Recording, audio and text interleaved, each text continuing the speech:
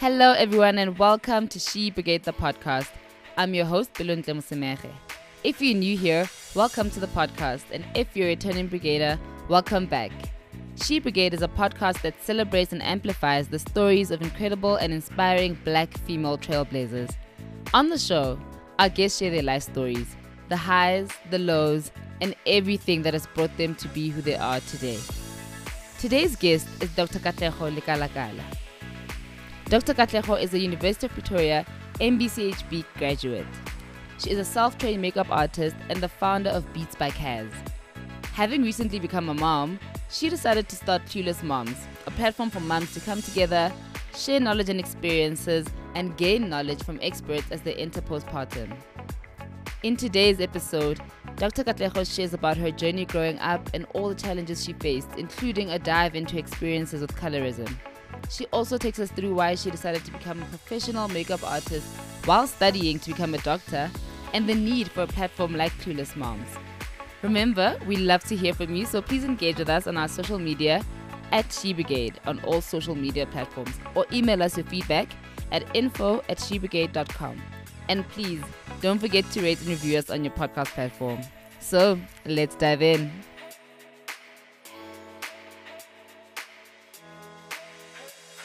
Hey Kaz, and welcome to the podcast. Hi Below, thank you so much. I'm so excited to have you on. And guys, I've known Kaz since varsity. Yes. I was trying to remember how we met. I have no idea. I just feel like we've just always been in and around the same people, same spaces. I've also been trying to figure it out. But you know what I think it is? You're right. I think it's because we've always been around the same types of people. Yes.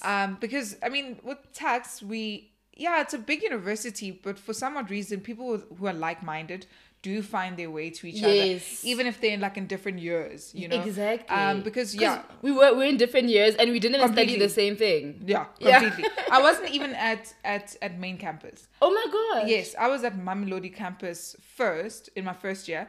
I used to stay at in Hatfield at some point, and maybe that's why I was frequenting main campus, and also my friends were at main campus. Yes. I think that's how we saw each other. But I also know your fiance. Yes. So I think I think that's actually how I know you. That might be how. Yes, I think that's how I know you. Because I mean, your fiance and his friends, they were quite popular. They were always around, so we all chilled with all of them. Those guys. Yeah, I hate those guys, but good guys. No, I'm very one of them.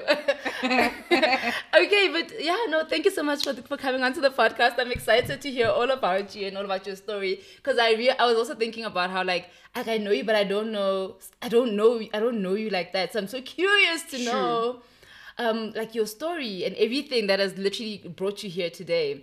So I want you to take us all the way back to younger Kaz. Like, what was it like growing up for you? What kind of a child were you? Your childhood, your primary school life, your high school life, all of it. Okay, cool. So I was raised for like 8 years in Soshanguve in Pretoria.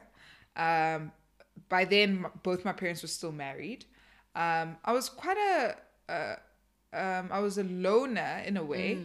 I think because where I stayed, I was the only child who had access to the things that I had access to, which isolated me in some ways, you know. In other ways, it made me more attractive to the kids because, I mean, it was a thing of like, they would want me to teach them English and so forth. And you know how they always say, I don't know if you've ever been in the hood, but people say, Motolo Noko big house. Yes. So our house was what was called big house. Yeah. You know, my parents were quite successful then, and they were coming up in life and they were doing so much. And I was very spoiled because I was the last born. So I'm one of two. Born. Yeah, so I'm one of two. I have an older sister who's 8 years older than me. So we obviously weren't spending time with each other then, because I'm an 8-year-old, she's a 16-year-old. Two different lives, you know? Yeah. And she was doing her own thing. So I was quite a loner, and my parents spoiled me too much to a degree that I think it was a little bit off-putting for other people, you know? Because when they look at their lives, you know, maybe they had like a few toys, and then I had like a shed of like toys, you know? Oh, wow, yeah. And sometimes they'd come through and they'd play and all that stuff, but my mom didn't like very loud and naughty children. So I think, yeah, so that kind of thing, yeah, isolated me a bit. So I spent a lot of time watching TV. And this is a big part of why I am who I am. Okay. You know? Number one, it made me want to become an actress, but we'll touch on that later on. I'm not an actress, by the way. But yeah, so I spent a lot of time on my own watching TV, and then the divorce happened. But we also had a lot of traumatic things that happened in the year 2002. So that's when I was 8. We had 2 break-ins, armed robbery break-ins. Yeah. So the first one was just my mom and I and my sister. So after my father left for work, they put a gun underneath the garage just so that they could, they could stop the garage door from closing. Yes, yeah. Then it opens up, right? But my father had already gone. He had driven out because he used to leave very early because he was working in Joburg. Yeah. So you can imagine Soshanguve to Joburg is So he used to leave at least at 5 o'clock in the morning. We also used to leave early because obviously Maubani Highway going into the town, because my mom works in Hatfield and I was going to school at Loreto School, Queenswood, right? So he leaves for work early in the morning. We are getting ready. So when he leaves for work, we start getting ready, right? Because we leave an hour and 30 minutes after him. How I'm getting ready, I'm in my bedroom. My sister's in the kitchen. So my bedroom was the closest to the kitchen. It's just a little passageway, and then you turn right, and then you're in the kitchen, okay? And the kitchen was connected to the front door. That's how you entered the house. And the front door was then connected to the garage. But our garage was a little bit different. So our house was almost built on a hill, but we were down the hill. Okay. So the house was at the bottom of the hill, and then the garage or the driveway was at the top of the hill. So the garage was not connected to the house. So when you got into the garage, you'd go downstairs and then you go into the kitchen. If that makes sense. Yeah. Okay, cool. So my sister screams, right? So I'm like, this one, I always said that about my sister. Like, I thought she was a little bit dramatic, which is funny because I'm the dramatic one. So I even ignore her. But then something makes me go to the kitchen, because in the mornings, my sister used to make me breakfast. Okay, that was her task. So I go to the kitchen, and as I'm about to go into the kitchen, so I'm walking towards the kitchen. As I'm about to go to the kitchen, I'm turning. Then I see these men. 2 men, I'll never forget them. And they've got her. So then I run immediately. So I run, go into my bedroom, and then I go into my cupboard and I hide. And I remember thinking, this is funny now, but I remember thinking that if they find me right now, that'll be the worst thing that's ever happened to me in my life. And then they found me, They found me, took me out of the cupboard, and then they placed me and my sister on my bed. So I had twin beds, and they did everything in my room. So I feel like they messed up my room, the energy in my room. And my mom was on the floor. She was screaming because they had a gun to her head, because they want all these things. They want the cards, they want the car keys, they want the pins and whatever. And then they put my mom on the one bed, and they put my sister and I on my other bed. And they forced us to sleep, and they said, if you don't sleep, we'll kill your mom, So we went to sleep, and I still don't understand how we slept. But I think for us, our fear made us obviously... Literally sleep. Yeah, you literally sleep. Slept. Yeah, well, more than sleep, we wanted to obey them. Yeah. Because we wanted to keep our mom alive, So everything happens. I think it took quite some time, because my mom woke us up, and it almost felt like we were dreaming. But then when you walked out, you could see the amount of havoc they had caused in the house. And, no matter what happens, even if someone comes into your house and just steals a teaspoon, you will always feel that shift in energy. And that shift in energy was there, And I remember we walked out the house. Now all the neighbors are at the house because it's like such a big deal. So crazy. And I remember my mom asked us to get something for her in the house. And my sister and I broke down in tears because we were so traumatized by the whole deal. Okay, so that happens. And that happens on like a Monday. I'm a kid. I even get excited now because I didn't have to go to school. And because I've gone through such a trauma, I can ask my mom to wear my favorite outfit, right? She puts me in my favorite outfit. I go out and I go play with the kids. Okay, so that day I go out and play with the kids. Then what happens is, this is a Monday. The Tuesday, it happens again. But this happens in the evening. Yeah, it happens again. But they keep my mom and my sister in the garage. As I told you, the garage is disconnected from the house. But my father used to always read to me at night. Really, that was like a very important thing for him to do. He always used to read to me at night, and he taught me chess. So we'd play chess at night, and then we'd read. Okay, so as we're reading, I'm sitting on his lap. We're enjoying each other. You know, he's teaching me stuff. That was his vibe, which I really like.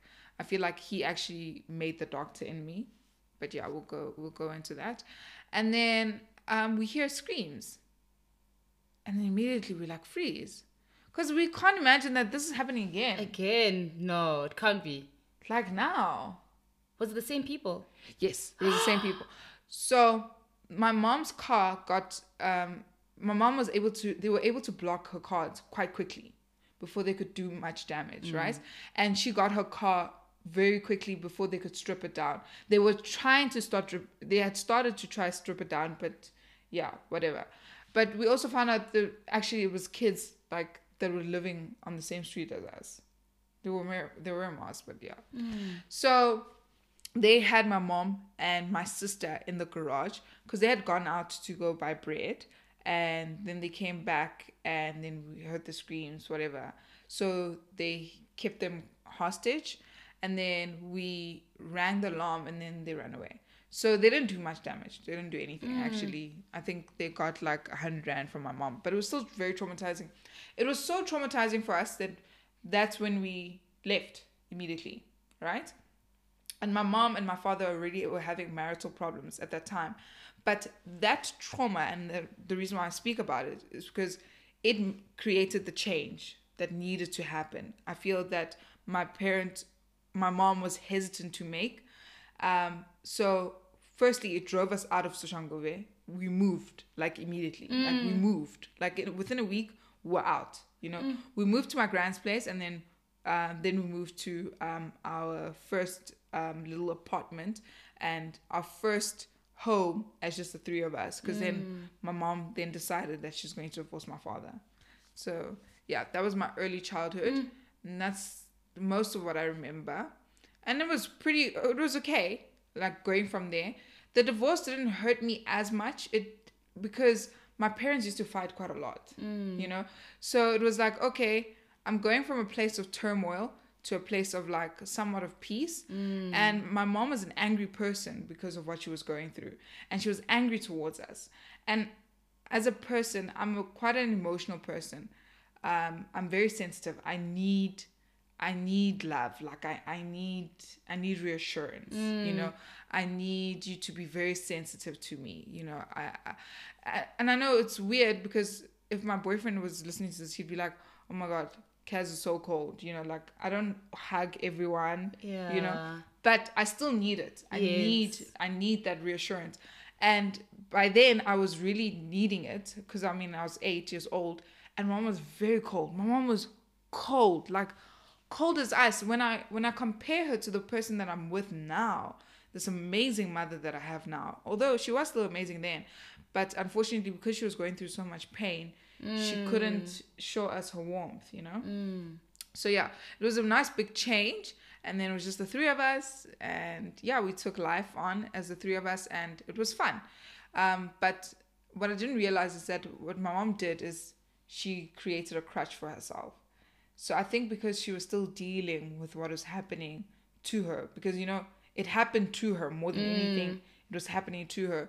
She then developed an addiction to shopping, and that's what we'd do, like all the time. We would just shop and shop. Literally every Friday we were shopping, like shopping till like nightfall, you know, until the shops closed.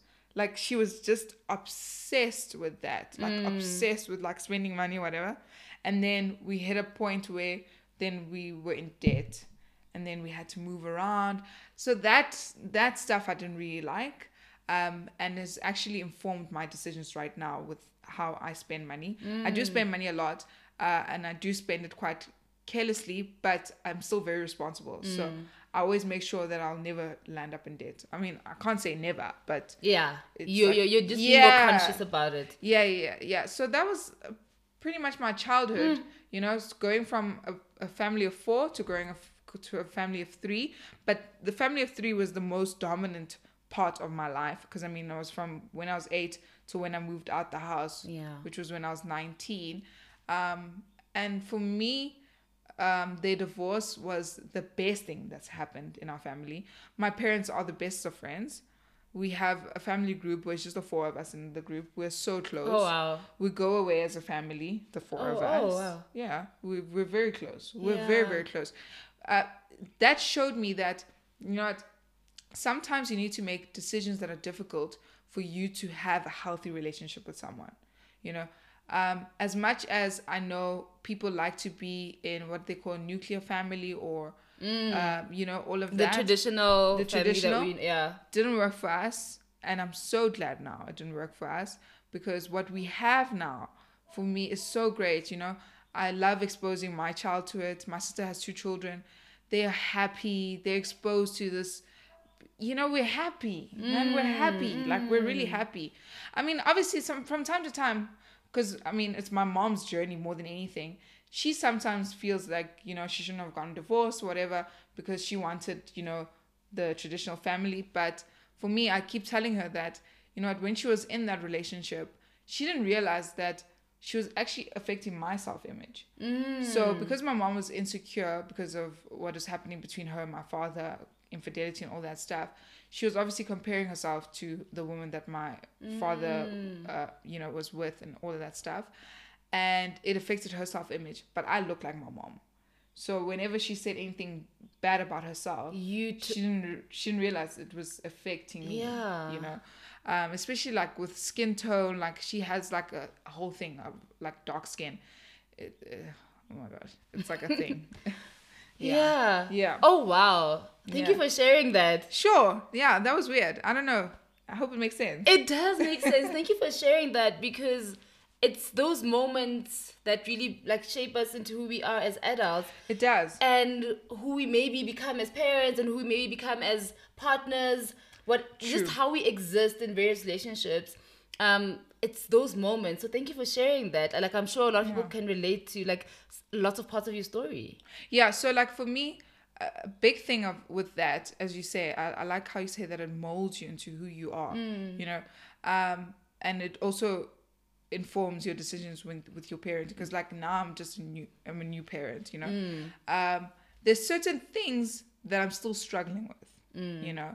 As I speak about my self-image, I struggled a lot, especially in later part of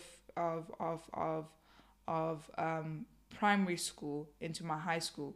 I really struggled a lot with my skin tone, because it was always brought up like, you know, you're so dark, or you know, hey, marajo a pizza.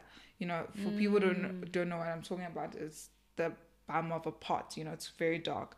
You know, and I remember this one time. Oh my God, it still depresses me till this day. I remember this one time. I like this boy, right? You know how it is. Okay. So I don't know if you guys had this, but in primary, you know, other schools would come in and play sports against your school. Yeah. They'd have a home and away games. Yes. Yeah. So we had a cricket team, a really good cricket team at our school, and a cricket team from CBC then came to our school, right? And I remember I saw this boy. I liked him so much. Okay.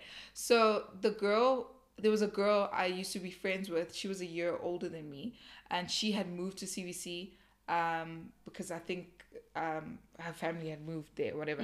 So she had access to him. I remember texting her and like, hey, I really like this guy, whatever, can you please give me his number and whatever. And then we started chatting and all that stuff. And then it was before really like serious phones, you know. You couldn't really you could send a picture, but you're sending a picture as an MMS, Yeah. I don't Oh know my if you gosh. remember. MMS. Okay. Yeah, MMS, multimedia message. I forgot about MMSs. Oh my gosh. MMS. Yes, MMS. Yes. You know, so it was during those times. So nobody had a profile picture. We used to send each other Yes, messages, yes. SMS, you know, Yeah. and used to call. It was quite a nice time, actually. And I remember I was so besotted over this boy. So after like a long period of us talking, we're like, you know, we need to meet now.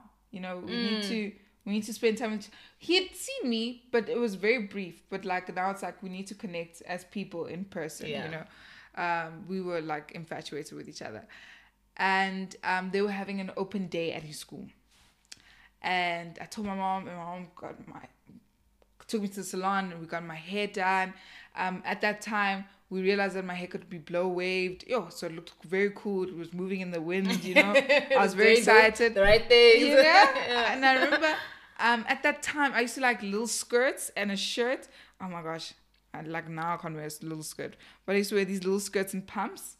And we got a nice little skirt and a pump, you know. And my friends went there with me as moral support, right? And I remember walking in, and I won't forget this. Walked into the school, right? And there was the grounds. Okay, so where he was.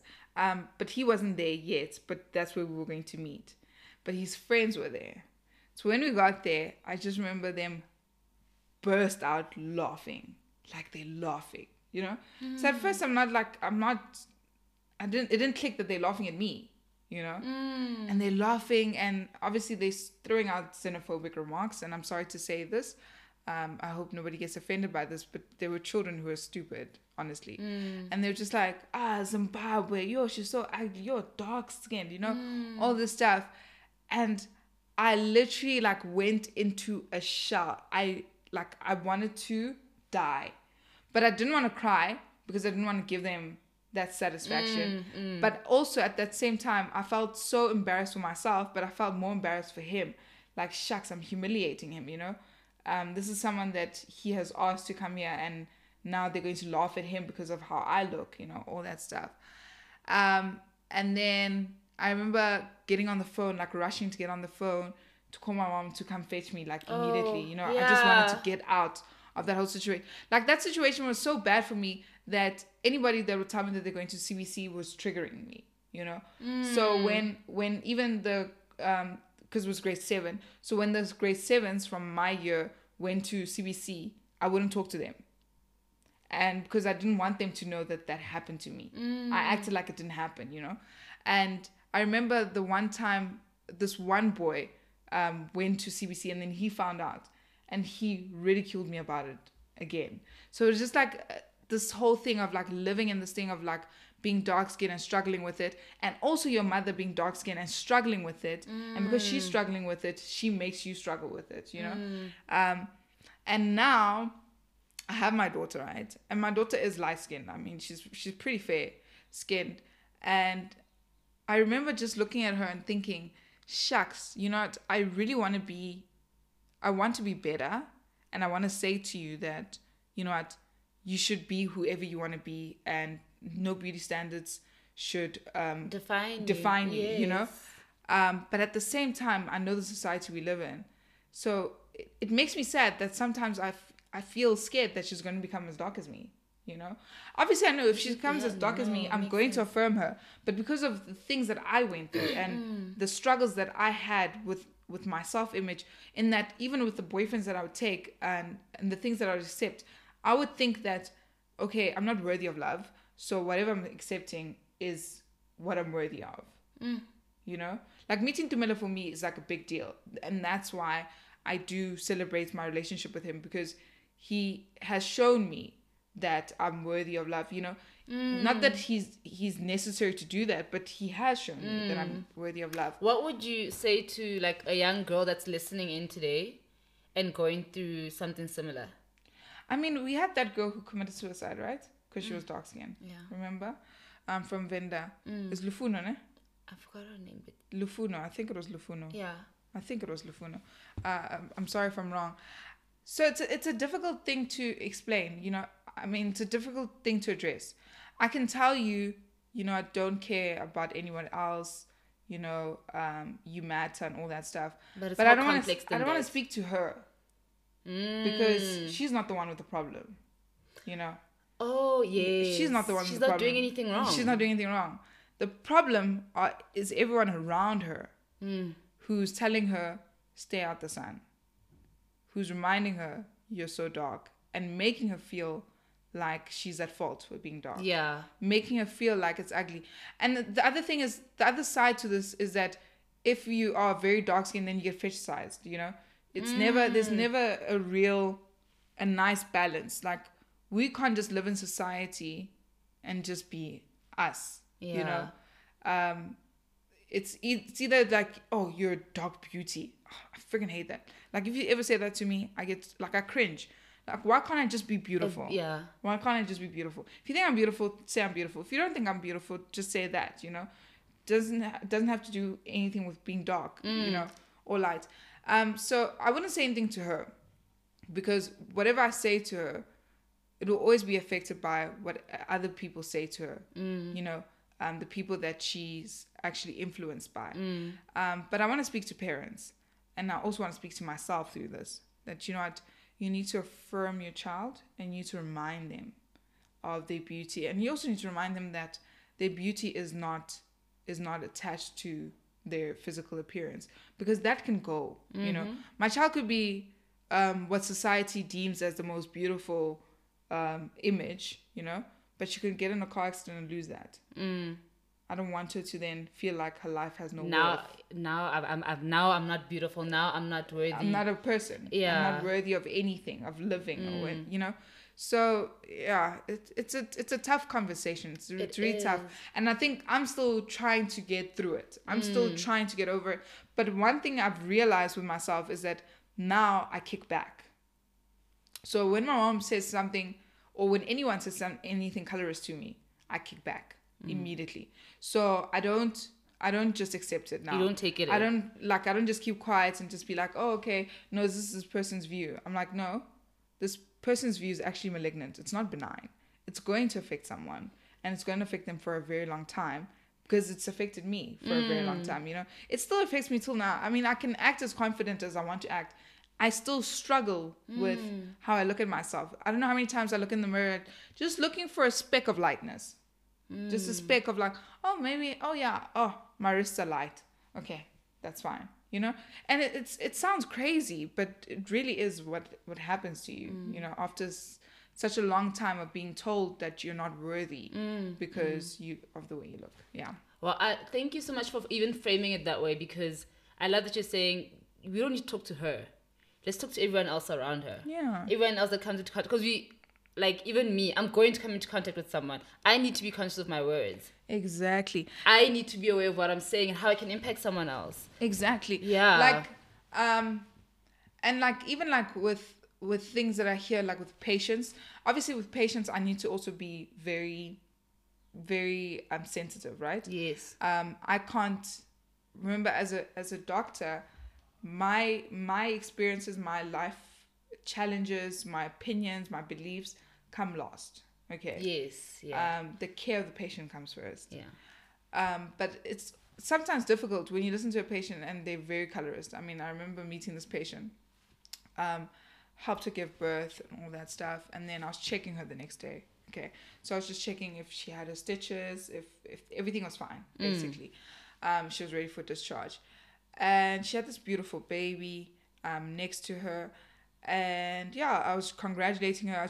As I was about to walk out, she's like to me, "Doctor," I'm like, "Yeah," and I'm thinking that she has like this big concern, I'm like, "Why? What's wrong? What's wrong?" She's like, "No, I'm just wondering, do you think my child will go dark?" So I'm like, I don't know. Why would you ask that? Yeah. I didn't get it. I didn't get where it came from, because she was very fair skinned, So then she was like, no, because her father's dark. I'm like, so why would you, if you don't want your child to be dark, why would you be with a dark person? And that's also something else that people don't realize. Okay, so this thing of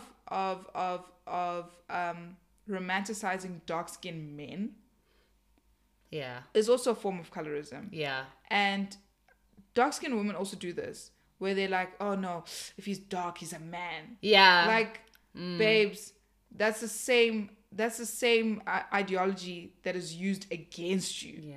You know, when you bring someone else down, because in that sense they're bringing down fair-skinned men, right? When you bring someone else down, you're also being brought down. You know, like it makes no sense to me. So I was like, why would you sleep with a dark man if you're worried that your child's gonna be dark? Like, it just didn't make sense to me. She's like, no, but she's a girl, she has to be light, and I'm this dark-skinned girl in front of her. She saw no problem with saying that. Like, nothing at all. She didn't flinch. It's been so accepted in our society to speak to people this way and to speak of dark-skinned people this way, and especially dark-skinned women, where we feel like we are literally at the bottom of the food chain. Like, we literally feel the bottom of the bottom, where you feel like your presence sometimes cheapens someone's experience. You know? So, yeah, I mean, things like that. We need to start even addressing those things. I mean, obviously with that, I couldn't have kickback. I literally just answered her and I just walked away. And it's just, but I am having the conversation with a lot of people just to tell them, like, you know, because someone said to me the other day, she's like, yo, your child looks Indian. I'm like, okay, cool. I'm like, it's fair, fine, cool, that's fine. She's like, yeah, yo. But she's lucky then. She's going to be beautiful. But I'm like, but you know, that tells her that anyone that's not Indian is ugly. My child is not beautiful because she looks Indian. My child's beautiful because she is who she is, you know? Like, yeah, I don't know. It's a tough conversation. It is a tough conversation, but I think what's important is that we're having the conversation. True.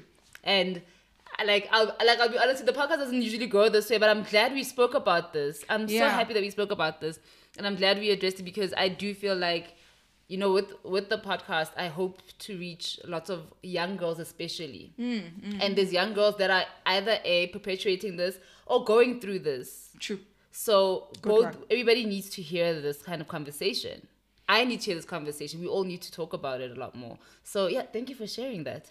No. Yeah. I'm also glad we spoke about it. Yeah. I mean, we obviously didn't plan this. Yes. So it was meant to be. It was meant to be. It had to happen. It had to happen. I think it has been a conversation in my heart for quite some time, especially now as a parent, when I look at certain things, when I have to really be strict with myself, and like, you can't have beauty standards for your child. I don't know how many times I have to tell myself that, to a point where I even write it on Instagram, because I need to remind myself that you cannot do that, because this is something that affected you in your life. It affected a lot of decisions that you've made. You know, people think it's just an appearance thing. It's not. It really affects a lot of things. It affects how you behave at work. It affects how you behave in your friendships. It affects how you behave in your relationships mostly. And now it's gonna affect my parenting. So it's quite a big topic. It's not just like a corner of your life. No, it's a huge part of my life. Yeah, I mean, it seems shallow, like, oh, your appearance is a big part of your life, but I mean, how I'm treated because I'm dark skinned has affected my life. Yeah, but yeah. Okay, wow, thanks again for sharing that. Pleasure. Tell me about how you got into, why you decided to study medicine, how did you get into the medicine field? Where did that come from? Okay, so medicine. So I was really passionate about brains at some point of my life. Don't know why. Don't ask me. It's a big thing. Like, I was obsessed with brain tumors. Okay, I do know why. It's just a long story. I'm not going to go into it. But someone I know passed away from a brain tumor. And then I felt like a hero. And I was like, you know what? I want to go out there in the world. And I want to bring awareness to brain tumors. Because this child was fine and healthy. And one day he didn't come to school. And the next day he was dead. You know, it was like quite a shock to everyone, including his parents and whatever. And then when they did an autopsy, they found that he actually had a brain tumor. Because he died of increased cranial pressure, which is the pressure in the brain. So that was what kind of informed my decision of going into medicine. and more specifically neurosurgery or neurology, right? So I then started researching a lot about brains. And yeah, I'd even wrote a whole speech. I remember my first speech in Girls High in an English class was on brains. And I remember I got all my information. It was during the printing stage, okay? It was not during this time of emailing yourself the journal article. It was the time when you'd print it out. And I remember I put it in a folder and I wrote there, confidential. Oh my gosh. I didn't know what was confidential about it. But I think what I was saying is that this is so important to me, you know? So yeah, from there I met also a girl in my class. Her father is a brilliant neurologist in the country. Brilliant. He was involved in the separation of the Siamese twins. And I was obsessed. I wrote him a letter. I actually still have that letter. I wrote him a letter saying to him that I'm inspired by him and I want to become a neurologist just like him. You know? What should I do? What type of person should I be? And all that stuff.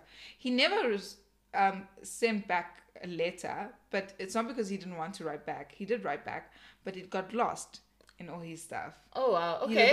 He's a doctor. Doctors are amazing like Live that. easy. Yeah, live easy. So yeah, then from there I chose all the subjects that were necessary for me to get into medicine.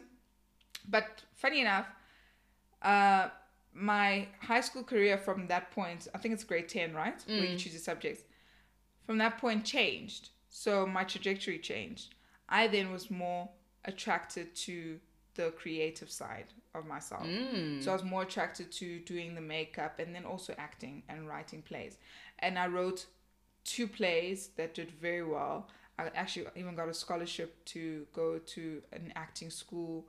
There was this amazing stage theater actor, Matthew Ribnick. I'll never forget him. He wrote a whole speech speaking about me. It was so insane.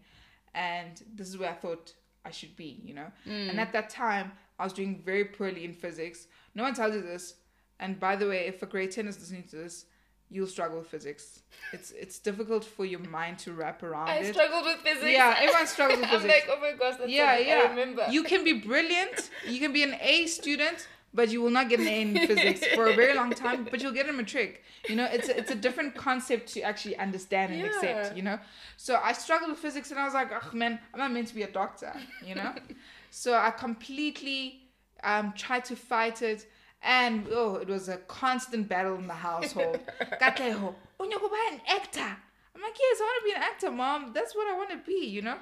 And she was not happy about that. I don't know how many times I tried to leave physics for history, and she said no. I thank her now. So by the end of high school, I thought I was going to be an actress or a playwright, right? Yeah. That's where I thought I was going. No. And that's what I was accepted for. But in the beginning of the year that I'm supposed to start university, my mom just sat me down. She's like, we got your marks. You did really well. You did well in maths. You did maths paper 3. You did well. You did well in biology. You did well in physics. Are you really going to throw away all this hard work? Do something in the science field. Give me 3 years. She's like, give me a degree. Then from there, do your own thing. And I understand now, being a parent, I understand where she was coming from, you know. Our parents, it's not that they really want to control us. They're controlling their own anxieties and their own fears. And unfortunately, it's through us that they have to control that, right? So, I mean, they don't have much control. There's a lot of external factors that they cannot be in control of. But if they can influence us to be in a certain path that for them says, okay, my child will be secure, will be able to feed herself, will be able to clothe herself, will be able to house herself. If I die right now, I can believe and I can trust that my child will be fine. And I can understand that now. I really can understand that now. So I did play into that. I decided, you know what? This fight is not worth having. Let me do what my mom wants me to do. And I love pleasing my mom. I really like it. To some other people, they don't understand that, but I love it. Because my mom is passionate about me, I'm passionate about making her happy. You know, because she's very passionate about making me happy. So yeah, then that's how I got into medicine from that point. But I got in through a 4-year program. So I did science related thing that she wanted, and then the faculty of health sciences came to our campus in Mamelodi, because that's where they do the 4-year thing, and they were like, we're looking for people who want to apply for medicine. We'll only be taking 20 of you, and we were like, I think over 200 that applied. So I didn't really think I was gonna get in, and then I got in. Yeah. And then that's how I got my golden key. So that's the year that I got my golden key, and then I got into medicine. And it's been the best decision. It makes sense in my life. It makes sense with who I am. And luckily, I get this creative release through the makeup. Yes. So I'm not completely lost, you know. I'm not Yeah. completely lost in a world where I feel like I can't be creative anymore. So yeah, that's how it happened. When did you start the makeup, and where, I know I said this to you earlier, but like, where do you find the time? So you make time, hey? So I started makeup already in primary. No. Yeah. I used to like playing makeup in primary. So my mom loved that about me. So she pushed me to do it. She'd buy me makeup. If I said I need this, I had a full case of makeup by when I was 16. Oh wow, okay. Yes, my mom pushed. I had even those trolley bags. I had everything. People would be jealous of me. I had makeup. Mom loved that about me. You know, she really loved that about me. And obviously in high school, that's when I started dabbling in putting on makeup on other people, because that's another skill, you know. Yes. Putting on yourself is a skill on its own, but putting on other people and learning people's faces and all that stuff, that's still something I'm learning even now, you know. So in high school we did fashion shows. I did makeup, and then a few people trusted me to do a wedding, which I'm shocked about, and matric dances. And I used to get paid 200 rand, and I used to like it. But then what brought me back into makeup to such a point where now I'm Beats by Kaz. And you're like doing covers, like you're just doing the most with your makeup. Like you think you do it full time. Like I can't believe it. Yeah. Thank you. That was in 2016 when my father, who was involved mostly with my schooling, my education, all that stuff, when he hit a financial war, and we were struggling then financially, because my mom was doing everything else, you know, it was just too much for her. I decided to decrease the load by working. And by then I was working in bartending. I don't know if you remember, you know, News Cafe closed down. Mm-hmm. And it opened up again. Oh, okay. Remember, it opened up again by the Plaza. Yeah, by Plaza. Because it used to be in the square. It used to be in the square, Yes, closed down. And now it's in the Plaza. Okay. So when it opened up, they needed bartenders. So then I went there. Oh yes, actually, yeah, I do remember that. Yes.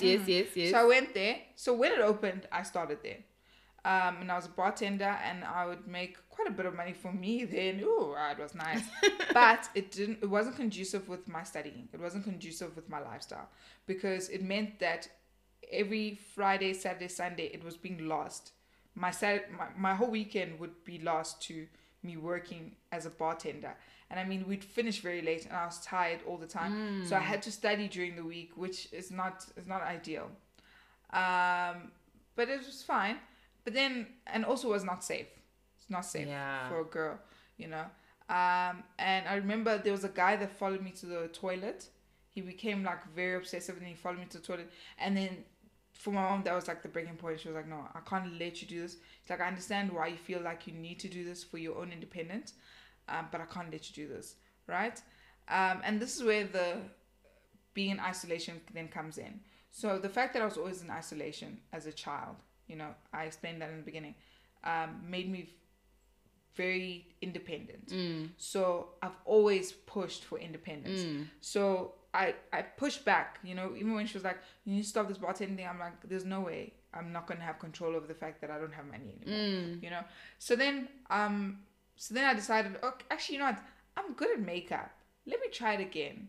And I'll never forget, there's a wonderful lady, her name is Zamasa. She gave me an opportunity. She let me do her wedding.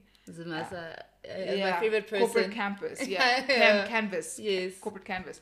So she allowed me to do her wedding day, and it was amazing. And Posting her pictures got me a lot of traction, and people were like, Twitter was very nice, was very, very kind. And I still think of myself as one of the first makeup artists on the Twitter platform that would push makeup there, because a lot of our big makeup artists were mostly on Instagram, so then we'd push makeup on Twitter, and the way people responded to me then showed me that, okay, no, I have a skill that people are interested in, and that's how it happened. And now how I make time for it is because I need to make time for it. I need it for my sanity. Yeah. Oh, wow. Okay. And tell me, how has it been? Actually, wait, let's talk about your other platform that you're also running now. Oh, Clueless Moms. Clueless Moms, yes. So obviously that, I assume, that came up as when you became a mother and you decided, this information that I would have wanted to know, maybe things that you want to know now as well. Exactly. Currently, and you just wanted to create that community. Like, what else was that compelling thing that you felt like, okay, let me do this and let me even formalize it and just give this information out so freely? You're so generous with the information. You have to be generous with information. When you're generous with information, you help people make the right decisions in their lives. And that's the most important thing. So it happened organically, right? It happened after I started sharing my pregnancy journey, because it was quite tumultuous. And then I started to realize that, that people need support, because I started becoming inundated with DMs. I mean, if I could show you my DMs now, it's crazy. But look, I get so many DMs on the daily, and it's women asking me, hey, Dr. Kaz, what do I give my child for this? Dr. Kaz, my baby has a rash, like every day, And then, because I was sharing about my pregnancy, so many people who had shared a similar experience, who needed support, were now coming into my DMs, and it showed me that we need support, and it's not just an isolated need that I had, it's shared need, and that's how it happened. And me sharing information was just me sharing, I'm an oversharer, as some people could say, because I was oversharing about my own personal experience, and then through that I was teaching myself by teaching others. So any learning curve that I had to go through, I would do research on it, and I'd be like, shoot, I have all this information, let me just share it with other people. Maybe someone even might help someone else, And then it became a thing of like, okay, now people are requesting things like, oh, Dr. Kaz, can you please just speak about C-section? I'm like, okay, cool, I have time, let me do that. Oh, can we do this? Okay, and it literally formalized itself. Yeah. And then I just had to create a name. And I loved the fact that I love Clueless Moms. And the reason why I chose that name or that phrase is because I feel like people want to be clued up, and they want to know everything, and they want to be perfect. And motherhood will teach you that you'll never be perfect.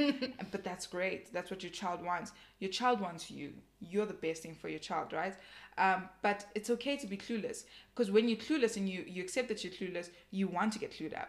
And the actual point of Clueless Moms are people that want to go out there and research and do what is necessary to inform their decisions, their parents' decisions, right? And also I wanted to kind of abate mom guilt and try go away from mom shaming, where it's just like, because if I call myself clueless, you can't shame me for anything. What are you going to shame me for? I already said, so yeah. I said I'm clueless. I mean, what are you going to say now? Yeah. So that's how it came about. And it's been a fantastic, fantastic platform. I have a WhatsApp group. They're busy talking the whole day. I mean, if you had network in here, I'd show you. No, literally, they talk the whole day. They're talking the whole day. We have like 151 moms in there. And they have so much to share with each other. And they have so much support to show one another. So Clueless Moms, not because I'm a doctor, by the way, and it's not because I'm a mother. I'm still a new mom. I'm learning a lot of things. It's because I'm willing to share, and the people that are in there are people who also want to share this journey, or who are willing to open up themselves to have information shared with them, because that's the biggest thing, right? Because, I mean, everyone thinks pregnancy should be so sacred that you need to isolate yourself. It's very isolating already. Motherhood is very isolating. I can imagine now during COVID even. It must be so much worse. Exactly.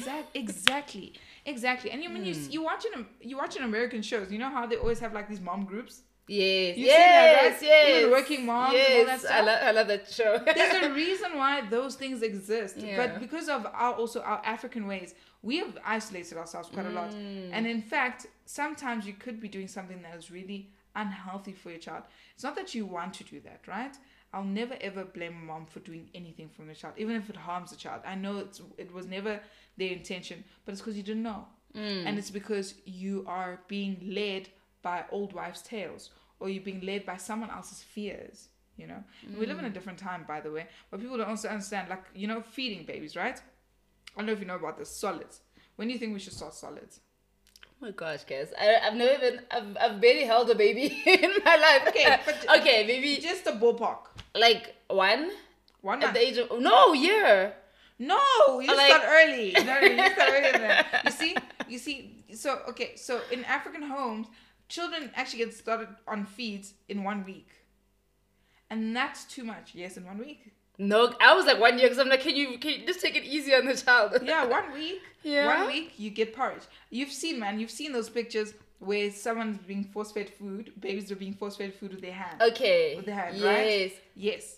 I also know I got fed at 7 days. I keep getting reminded about that because of when I wanted to feed me, right? But even pediatricians will tell you now, the things that we used to get also back then, like we might be fine, right? You might have grown up very well. Yes, you started eating at a very young age. But the foods that we now eat are too processed. It's not the same. So it's not the same as back Yeah. then, you know. We might be fine, but you don't know how you're affecting your child. You don't. And guys, breast milk really is enough. Mom gets shocked every day, like, oh my god, your baby's so big. I'm like, yeah, breast milk is enough. You don't need to feed them, you know. So things like that, where because we get isolated and we don't want to speak because it's so sacred. Oh, hush, don't talk about this. I mean, there's certain things I can accept that are sacred, but let's be more open in speaking about these things, because you then will make the correct decision and a healthy decision for yourself also, and for your child. Yeah. And that's how Clueless Mom, and that's why Clueless Mom exists. It's women, millennial moms who are tired of being governed by old wives' tales, and who are tired of feeling like they should know everything, but they are willing to do the research to know something. You know, I always say, you know, life will be daunting for everyone, but never for the clueless mom. Nope. Not if I'm around. I'll never allow that. That's so beautiful. I'm love that. passionate about moms. I love that. Like, passionate about moms. Oh my gosh. Okay, so where do you see Kaz? I mean, you are Kaz the doctor, Kaz the makeup artist, Kaz the mom, Kaz the founder of Clueless Moms. Like, oh, I love how you, oh my gosh. Wait, I should have mentioned this because, I mean, people can't see this, but when I said Kaz the mom, your face lit up even more No, than any of the other titles I mentioned. I love being a mom. I'm obsessed. Yeah. So where do you see yourself? What is the vision for you and your life? Shucks, that's a hard one. I actually don't know. You know what? I always tell people this. I don't have a 5-year plan, and I don't want to have one. Yes. I struggle with anxiety. So if you struggle with anxiety, if you plan too much, it gives you too much anxiety, because things will never go as planned. Life will always teach you that. I'm living, and I'm just doing me. I never thought I'd ever do Clueless Moms. I didn't plan to do it. It happened. And all I want to do, the only thing I want to stick to is being happy. So I'm not chasing happiness. I don't believe in chasing happiness. I have a big thing about that. I don't think you should ever chase happiness. You're actually living in happiness right now. You are content right now. People don't realize that. It's because so much time we're looking at the thorns instead of smelling the roses. So you don't realize you're actually very content right now. So all I want to do is just keep staying in moments that I can smell roses, and just keep being happy and keep being healthy. But more than anything, I think my lifelong goal is to raise a child that is happy. Number one, a child that is healthy, a child that can speak to me, that we have good communication, a child that is willing to explore more, a child that is willing to be confident and go out there in the world and have so much more. And I want to do enough for her that I don't stifle her because of the fact that I didn't do enough in my life to prepare her for life. Do you understand what I mean? I do. So if she says, Mom, I want to be a rapper, I don't want to say, you can't be, because I already know that I'm struggling financially, and I'm just wondering how she's going to be, you know, because I understand that fear. You know, I want her to have as many opportunities I feel my parents gave me. My parents did a flipping good job. So if I could be anything like them, even half, then I'm good. That's what I'm more interested in. In terms of career, I'm literally going to let it unfold. I'm not going to plan. I know for a lot of people it's like, oh, why aren't you planning? I don't want to plan. I don't want to plan. I'll get there. My mind is very brilliant. It comes up with things all the time. I'll get there when I need to get there. Thank you for saying that, because I've interviewed a lot of women on this podcast and I've spoken to people in general, and I actually relate so much to that about my career as well. I don't have a 5-year plan. Dude, if you ask me what I want to do in 2 years' time in my career, I can't tell you. The other day, I don't know if I'm and it makes you feel bad. The other day I had to meet with one of my team leaders, and they were like, "What are your goals?" And I was like, "Oh, can't I just be?" I actually remember in that moment I was like, "Can't I just be in this moment?" Yes, my goal is to live now. I'm good at what I do. Can I just be this? Exactly, and we'll see where it takes me. I'm sick and tired. And I had to come up with goals. Oh my gosh, this happened so recently. I'm so glad you said that. I love it. Look, I understand. People want you to strive for more, and so we're different. You don't become idle, right? Yeah. They don't want you to become idle, and that's fair, right? Yeah. But even for mental health, it makes you struggle, okay? For your mental health, you don't have to go through a mental health condition for you to even struggle with this. Just as not even having one, but it's just too much. As you say, I want to live in the moment. Why, when I get there, I'm immediately thinking I need to be somewhere else? I've been working so hard to get here. Yo. Why am I not living in here? That's where I want to live. I want to be. So right now, for me, I want to be with my kid. I'm happy right now. Yeah. I'm doing what I'm doing. I don't know where it's going to take me. I don't know where I'm going to go. A lot of people ask me, oh, what kind of doctor do you want special? I'm like, I don't know. Right now, to be quite honest, if you ask me today, I don't want to specialize. But if you ask me tomorrow, I might want to specialize. You might want to specialize, and that's okay. Yeah, and people have a problem with the fact that I always change my mind, Like, my friend, I think, always calls me out on the fact, like, she's like, oh, but you said you're never going to post Nia, but now you're always posting her. I'm like, yeah, I changed my mind. And I'm allowed to change my mind. You're allowed to change your mind. And I'm going to change my mind about a lot of things. I'm quite indecisive. It might make me look like a hypocrite. Yeah, it might make me look like a hypocrite. Great. I am going to be a hypocrite on some days, you know? That is going to happen. I'm not always going to be certain about my next step. But if you force me into a corner to make a decision about my next step, then I'll tell you something just to tell you something. But I don't really know, because I might get there and be like, actually, I don't want to do that anymore. And that's what it is for me. I'm not making any plans, guys. To be quite honest with you, I want to make enough money to survive, and I can make that money. I know. I really believe God gave me a brilliant mind. There's a lot of opportunities out there. I know I'll grab them when I need to grab them. Right now, I'm not making any plans. There's a quote that says, I'm completely paraphrasing it. I actually forgot what the full quote says, but it says something along the lines of, don't hold yourself hostage to the person you were, to the decisions you made, to the mistakes that you made in the past. And what I love about that quote is, like, it's what you're saying. Like, you're allowed to change your mind. Don't hold yourself hostage because I said I am this thing. Now you're holding yourself to only ever be that thing. You're allowed to change your mind. You're allowed to grow and expand and be more or be less, whatever it is. Exactly. Don't hold yourself hostage to that. Like, right now, I could be like as open as ever with Nia, and maybe in a month's time I could decide that no, I'm never going to post her again. Yes. That is life, and it is what it is. I love that. I love that you said that. Don't keep yourself hostage because of the decisions you made in your previous self. Yeah, because you won't grow. No, I'm so glad you and I aligned with that. I'm not making plans. And people always want to talk about what you're going to do tomorrow. Hey, I'm living in today. What am I doing today? And let me tell you, even the wording for that question, I chose it very specifically because I didn't want to ask you, what are your goals? What are your... It's about what's a vision? Like, what do you want for yourself? It's more about what do you want? What's your vision for your life? Like, how do you see yourself? It's not necessarily what career do you want to be in. No. What job title do you want to have? It's like, what do you see for yourself? For your existence? Just, happiness. Yeah. Healthy. I literally... I am right now fantasizing about a vision of me and Nia and Tumelo at a beach house. It doesn't even need to be ours. We're at a beach house and we've got our toes in the sand, and that's all. And it's a nice Sunday, and I'm maybe going to have a glass of wine. Maybe we're going to make some chicken. That's what I'm thinking of, and those are things that I envision. I don't envision, Katla's going to be CEO. I don't care about that stuff. No, I don't. Okay, so Oh my gosh, I'm like looking at the time. Okay, now I have one more question to go. Yes. Right? And I'm gonna ask you this question because it's my favorite question. Are you like looking for the time on my screen? Yes. Guys, I wish you could see it. She's like, where are you seeing the time? I Don't don't worry. see it. Yeah. It's over here. Okay, yeah. Yeah, well, I have one more question that I love to ask on the podcast. It's my favorite question. Yeah. And the reason why I ask this question is because it comes from my favorite quote, which Okay. says, I love quotes. Be who you needed when you were younger. That's my favorite quote ever. Oh, I love that. And the thing with that quote is that as much as, and with the question I'm going to ask you, as much as we can never go back and change what happened to us, but if you, when you were younger, if there was someone that you wish you could have heard from or something that you wish you could have heard when you were younger, there's probably a little girl out there that needs to hear the same thing today. So it's not about changing what has happened, it's about giving that message. So tell me, if you could go back in time and talk to younger Katlego, what would you say to her? I would say live in the moment.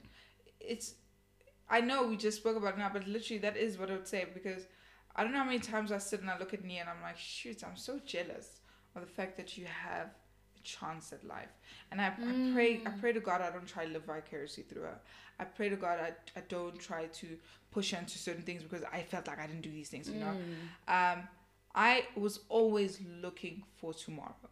I was always looking to just move and move and move and move, and you know, and then I fell into the adulting scam that it is. It's a scam. But besides that, on a serious note, I was never content in living in what I was going through, and so much so that now I look back and my heart gets sore when I look at times where I was like, shucks, I was just so happy there. I look at pictures, I'm like, I was so happy here, but I remember on this day I was busy thinking about what I want to do in the year or all these things, and I wasn't living in this moment. Now that I'm here in the year that I was hoping that would change my circumstance there, I'm actually hoping to go back there, you know. Live in the moment that you're in. And the reason why I watched this movie, the matter I hated it, but I loved it. So everyone needs to watch that movie. I really feel it. I want to watch it. I haven't watched it yet. You need to watch it. You're gonna be a little bit confused why they did it that way. It's not for children. It is an animated movie, but it's not for children. And in that movie, it's someone who dies, right? Dies when they're just about to get their biggest break, right? They've been trying for years. So let's say, like you with your podcast, right? Maybe it's not where you want it to be, and then someone calls you from Google or whatever, and they say, we're going to put your podcast on every streaming site and all that stuff, and you get so excited, and that's what you've been working towards. And he dies literally just the day before that, right? And then he becomes a soul, and that's why it's called soul, whatever. But then at some point, because he doesn't want to go to heaven, he becomes a lost soul. So he tries to fight his way, and he tries to find his way back to earth. And he keeps telling them, guys, I need to live. I need to go back to earth. And in this realm where he's with other souls, whatever, there's a little soul that never wanted to enter earth. So there's a soul that was supposed to enter earth, but to enter earth, you need to find something that will be your passion. That's how you can enter earth. And she doesn't find anything that she's passionate about, so she never wants to enter earth. And it's been years and years they've been trying to get this little soul to get into earth. And then he comes because he has an idea of what earth is. He's like, why would you never want to come to earth? Okay, fine, give me your soul, let me go back to earth, you know. And whatever, somehow they do find their way back to earth, but I don't know, she finds herself in his body, you know. And yeah, so he comes back to life and she finds herself into his body, and everything for her is amazing. She eats pizza and whatever, and she looks at an autumn leaf and it falls and all of these things. And but then she realized that he's so obsessed with this great moment, he's living for this great moment, and she gets a little bit angry. And basically the idea of the movie is to tell you that you keep looking for a great moment, but you don't realize that you're actually living in it. You're in it. Yeah, and then he says this amazing story, right? He says there's a little fish in the ocean, right? It's swimming. It gets to a bigger fish. It says, hey, I'm looking for the ocean. And then the fish is like, you're in it. It's like, no, man, you don't know what you're talking about. I'm looking for the ocean. They said it's this amazing, grand, big thing. It's this cool, amazing thing. And then the big fish keeps saying, you're living literally in it. Yeah. And how many times have we lived in moments and we've never fully immersed ourselves in them because we're so obsessed with a greater moment. So that for me really It changed my mind. It changed my life. I was so obsessed with it. I tell everyone about this quote all the time. So maybe if there's more podcasts, I'm talking about this quote all the time because I want people to understand this. I promise you to God, you're living in that moment. I don't want you to suffer a death. COVID has actually shown us this. I don't want you to suffer a death or suffer any type of loss and think to yourself, shucks, I wish I enjoyed this thing when I still had it. Enjoy the people that you're with right now. Enjoy the things that you're doing. Accept yourself for who you are.